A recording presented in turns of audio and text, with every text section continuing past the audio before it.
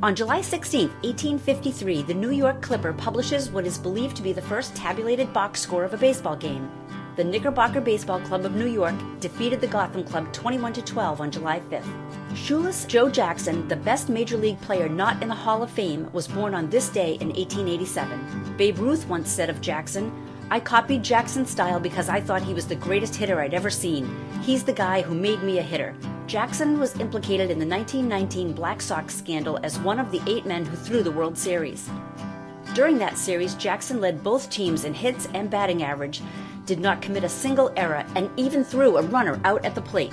Jackson has the 3rd highest career batting average in Major League Baseball history at .356. On July 6, 1897, at the age of 45, Chicago's Cap Banson becomes the first major leaguer to amass 3,000 hits when he singled off Baltimore's George Blackburn. As a matter of fact, it took years for the figure filberts of baseball to come to Anson's official stats. Anson played from 1876 to 1897, and his hit total changed over time, soaring as high as 3,509 and as low as 2,995, as researchers dissected box scores and refigured statistics. Finally, Total Baseball, the official encyclopedia of the game, listed his total hits at 3,081.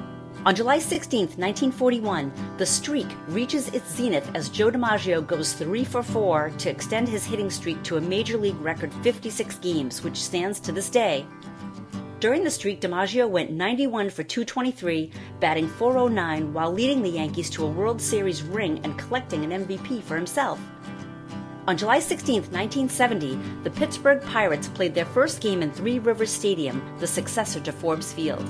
Doc Ellis threw the first pitch in the new stadium, and future Hall of Famer Willie Stargell ripped a home run for the Bucks, who lost the game to the Cincinnati Reds 3-2. Another Hall of Famer, Tony Perez, hits his first home run in the stadium's history. That was July 16th, this day in baseball.